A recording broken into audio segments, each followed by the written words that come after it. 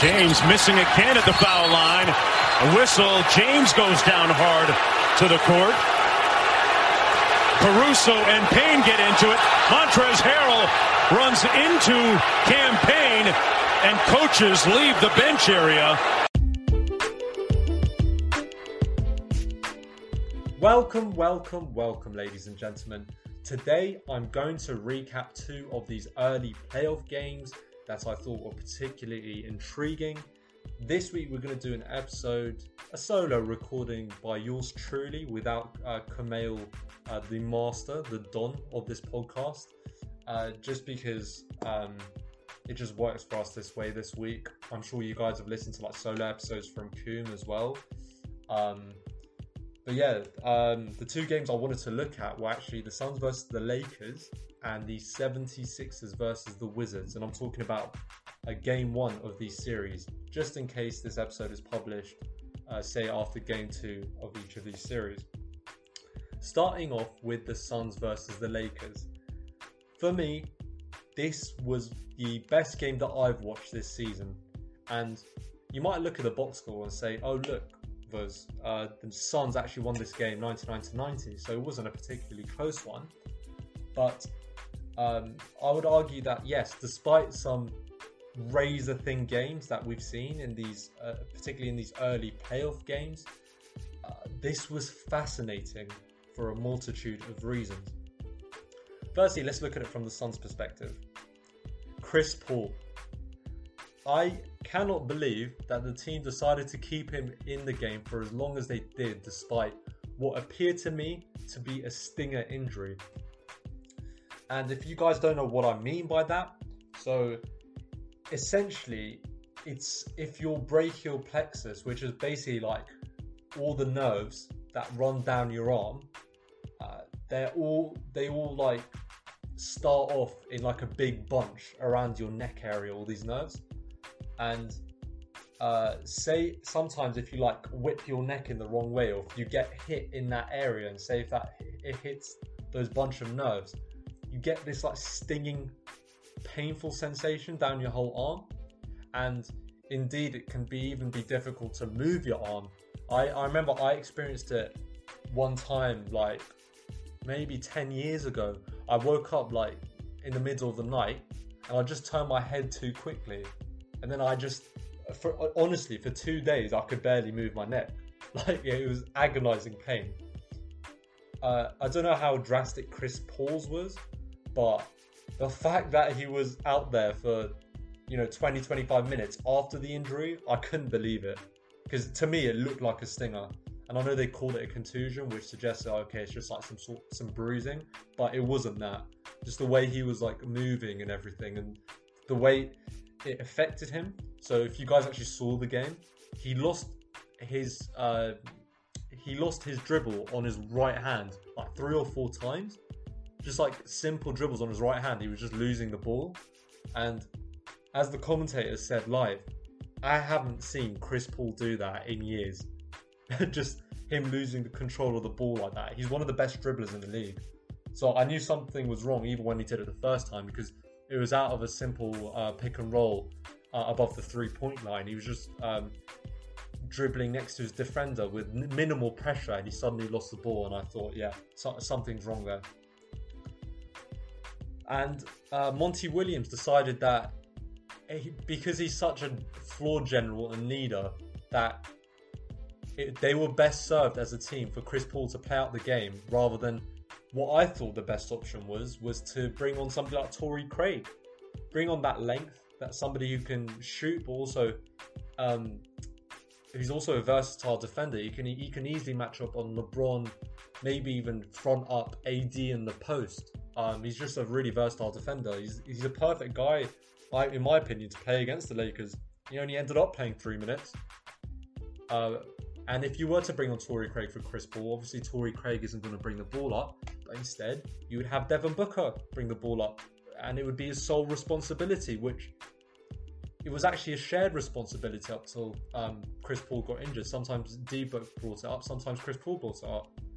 So it was bizarre to me that they chose to keep Chris Paul on the floor, but I didn't necessarily disagree with the decision, because Chris Paul is such a leader is all the little things he does. Aside from all this scoring and everything like that. The big highlight for me was DeAndre Ayton, how he handled Ayton in this game. Ayton had a monster game.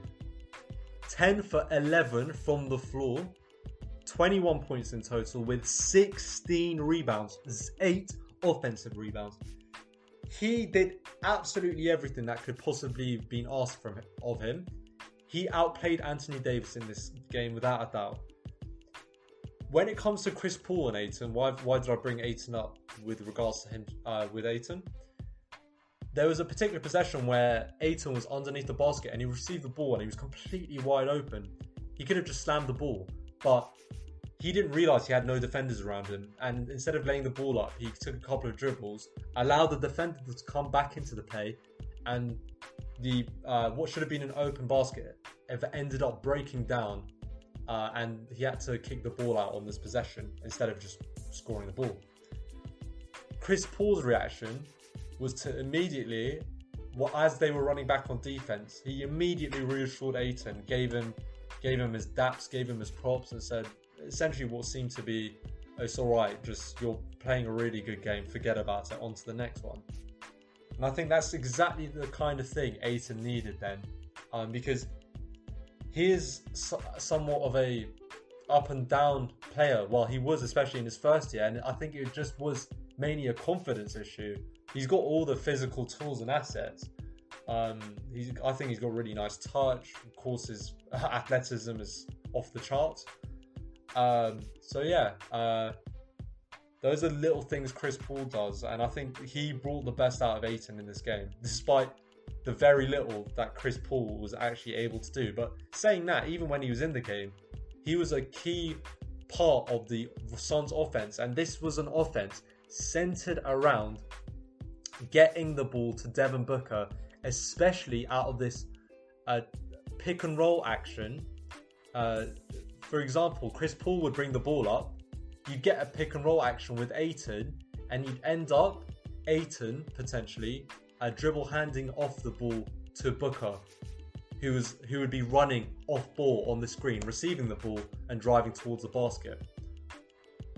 I saw this action 10-15 times, this dribble handle from Ayton, but which also included Chris Paul. It worked practically every time, because even when they clogged the lane, meaning Booker couldn't take a layup, Booker made the correct pass every single time. Booker played an absolutely phenomenal game. Every time he got double teamed, ball quickly left his hands, and he would rotate the ball around the wing. The issue was after Chris Paul got injured, Chris Paul didn't even have a defender on him after he got injured, and Booker was practically getting double teamed every time. But still, Booker found a way to make some sort of play on the offense. It was genuinely astounding what he was doing. Absolutely phenomenal game. He was by far the best player this game. If he continues to play like that for the rest of the series, the Lakers are in big trouble, whether they're on form and whether their superstars are completely healthy or not. So that's Devin Booker. He ended up with 34 points, 13 of 26 from the field, 8 assists, 7 rebounds. Just unbelievable performance. I have to give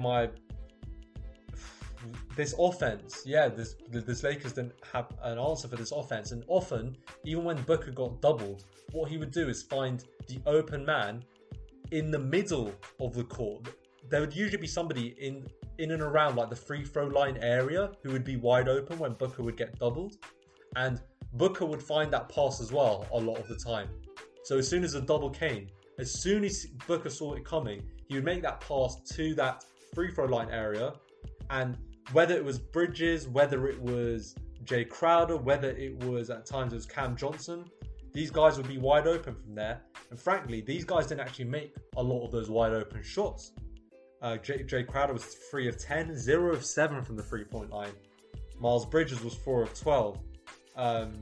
Cam Johnson was 3 of 7, which is better. But yeah, the Suns actually missed a lot of shots on the offensive end. Yeah, they got 99 points, which actually is quite a low score. And I said their offense was amazing because it was. don't be fooled by this low score. They missed a lot of open shots, and Chris Paul was also injured for a big portion of this game. And you even had Campaign fouling out. So, yeah, this offense looked like the Lakers couldn't do anything to stop it all game. They have to make a lot of adjustments in the next game. Maybe they can continue sending doubles to Booker, but in terms of their rotations, if they do send a double that way, they need to try and figure something out. Honestly, I'm not a head coach. I don't have the answer for this team. That's all I think that needs to be said on the Suns end. They also did a really good job defensively, but I'm actually going to talk about the Lakers offense because yes, the Suns did a good job defending, but LeBron was not 100%. And I think it's something that none of the commentators mentioned, but it was evident he wasn't 100%. Why is that the case? Firstly, he made 2 really good 3-point shots in the first quarter. And I saw that and thought, right, he's going to be aggressive. This game he's looking to score. But LeBron, I genuinely don't remember him driving the ball towards the basket once. Like, he was so incredibly passive around the perimeter the whole game. There were so many times the ball was swinging around the perimeter, it would get into his hands. And you'd think he should at least try to drive towards the basket. Even if they choose to rotate somebody over, with his amazing passing ability, he's going to find somebody open in the corner. But there was zero playmaking from LeBron this game because he just wasn't running this game, offensively or defensively. So it showed me that clearly there's something wrong. He's still not fully recovered from the injury. Or at least he was looking at this game as kind of like a take it easy type game.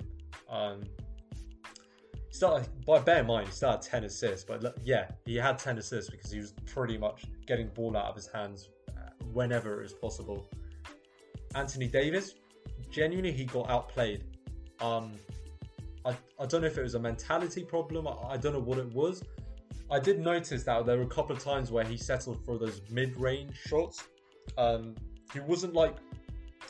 He didn't post up at all, really. I think there was one possession I remember where he had his back to the basket and tried to bully his defender. Didn't post up at all. And given his frame, given his strength, you need to do it a couple of times because he needs to have that threat because that's a massive strength of his.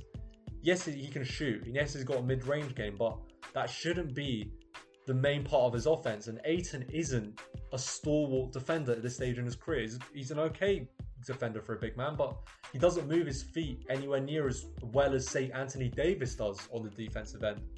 I think Anthony Davis, if he chose to post up Ayton a lot, he would not only cause Ayton a lot of trouble, it would also get Ayton in foul trouble as well. So I think he needs to post up and be more aggressive in the post, certainly.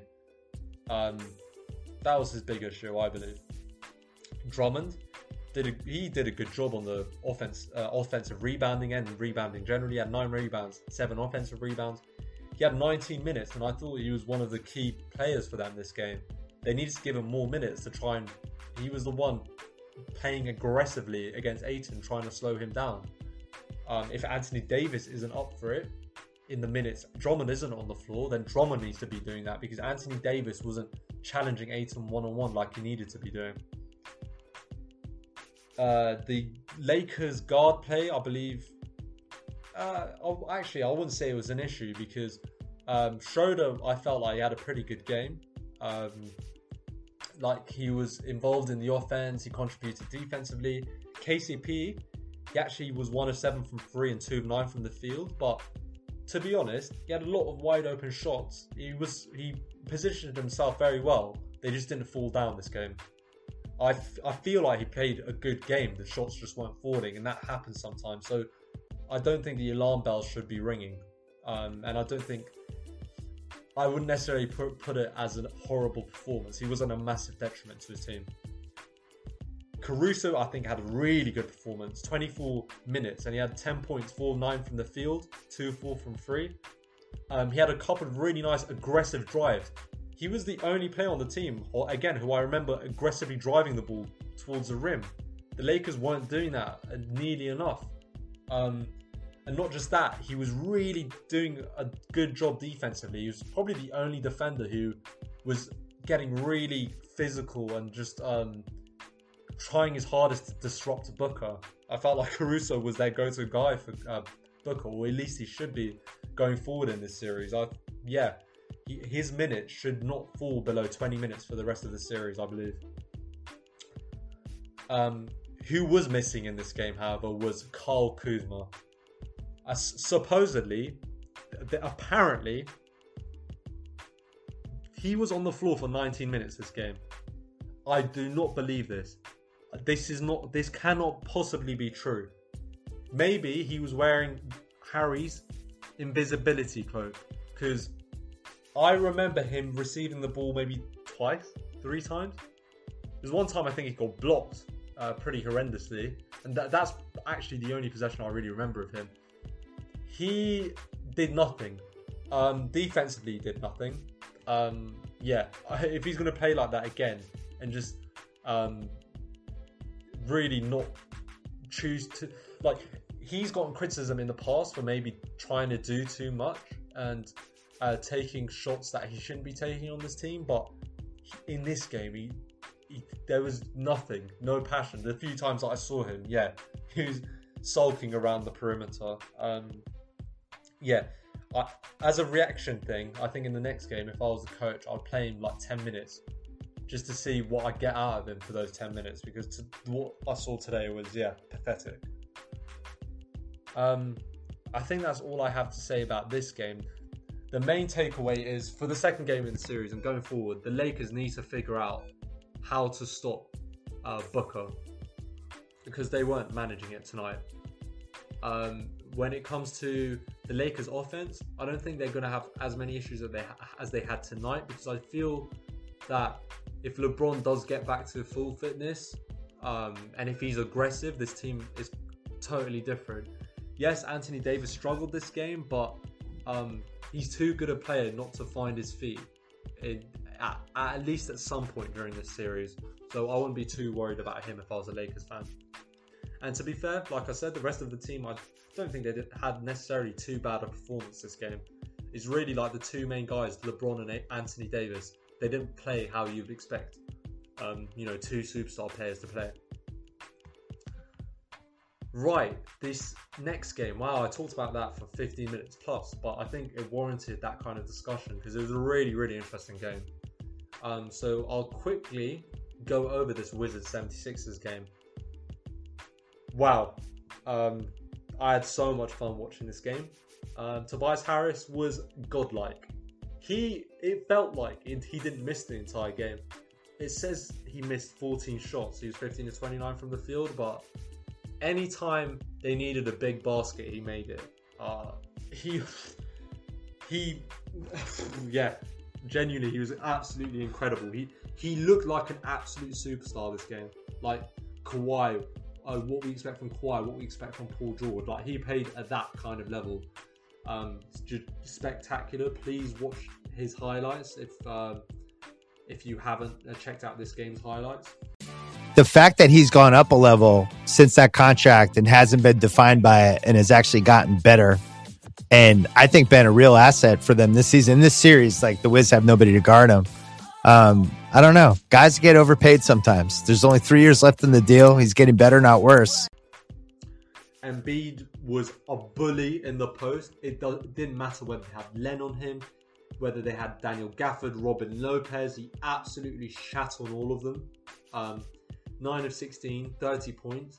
But importantly, when they were doubling and tripling him, which they were doing at times, he was getting the ball out and finding the likes of Tobias Harris, finding the likes of Danny Green, Seth Curry. Even though the Sixers, they shot 31% from 3. Again, we'd expect that to be much better in the following games, because they, again, like the Suns, they had a lot of open shots. So, I'd expect the 76ers to shoot better from 3. And for that reason, I think it's difficult to see the 76ers not sweeping this series.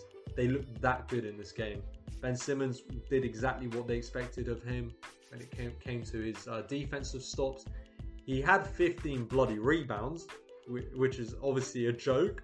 And he had 15 assists, Ben Simmons did. He didn't need to score in this game. Doc Rivers really has found an amazing role for him on this team. Like, the offense is working so well despite Simmons' flaws, and what he brings defensively is just so great that, his flaws didn't matter. And whenever he was on Beal, he was the guy that gave Beal some difficulties. Beal still went off for 33, and he was 13 of 23 from the field, but Beal had the kind of game where he just made a variety of stupidly difficult shots. If he manages to replicate this kind of performance for the rest of the series, I'll be shocked. Because there were a number of runners to his left. You know, like when you're going towards a basket as a right-handed player, and you have to take that like leaning, running jump shot, but leaning to your left after, you know, driving from the right-hand side of the court. I'm not sure if anyone understands what I mean, but yeah, a leaning left jumper, let's call it that, while you're also running towards a basket. For me, that's one of the most difficult shots to take, and it's usually a very inefficient shot for NBA players, but Beal made several of those shots, and yeah, the degree of difficulty on his shots in this game was stupid. So again, although this was a 7-point game, it required an absolutely spectacular performance from Beal for that to be the case. And yeah, it's just difficult for anyone to replicate that kind of performance. So yeah, incredibly impressed with the 76ers, particularly their defense. They made it so difficult for the Wizards, and despite that, the Wizards showed a lot of fight, as all Westbrook teams do. Westbrook, I feel, had a very good game. 14 assists, 5 rebounds, 16 points. But yeah, that 14 assists, like, he made the right play time and time and time again. He had 6 turnovers, but every single pass he made was like a high risk but high reward pass. And he could have easily, if it was anyone else, he could have easily had like 12, 13 turnovers, because he still ended up getting some beautiful assists and plays, just finding really tight windows. So yeah, I feel like Westbrook had a really, really, really good game. So if you're the Wizards, you take that. 2 of your main guys getting that many points. And in fact, the Wizards, they shot 55% from the field, 40% from 3, 80% from the free throw line.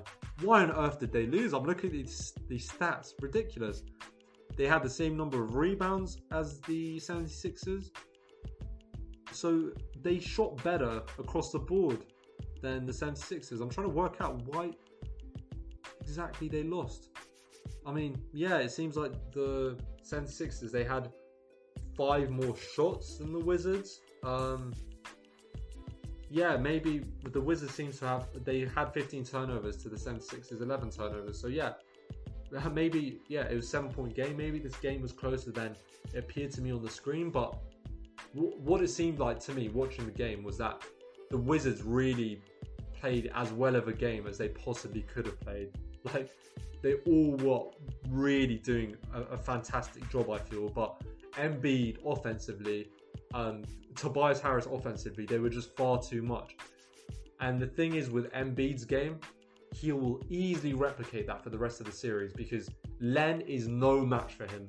Len will get bullied like that every single time he comes against him. Same with Gafford, same with Lopez.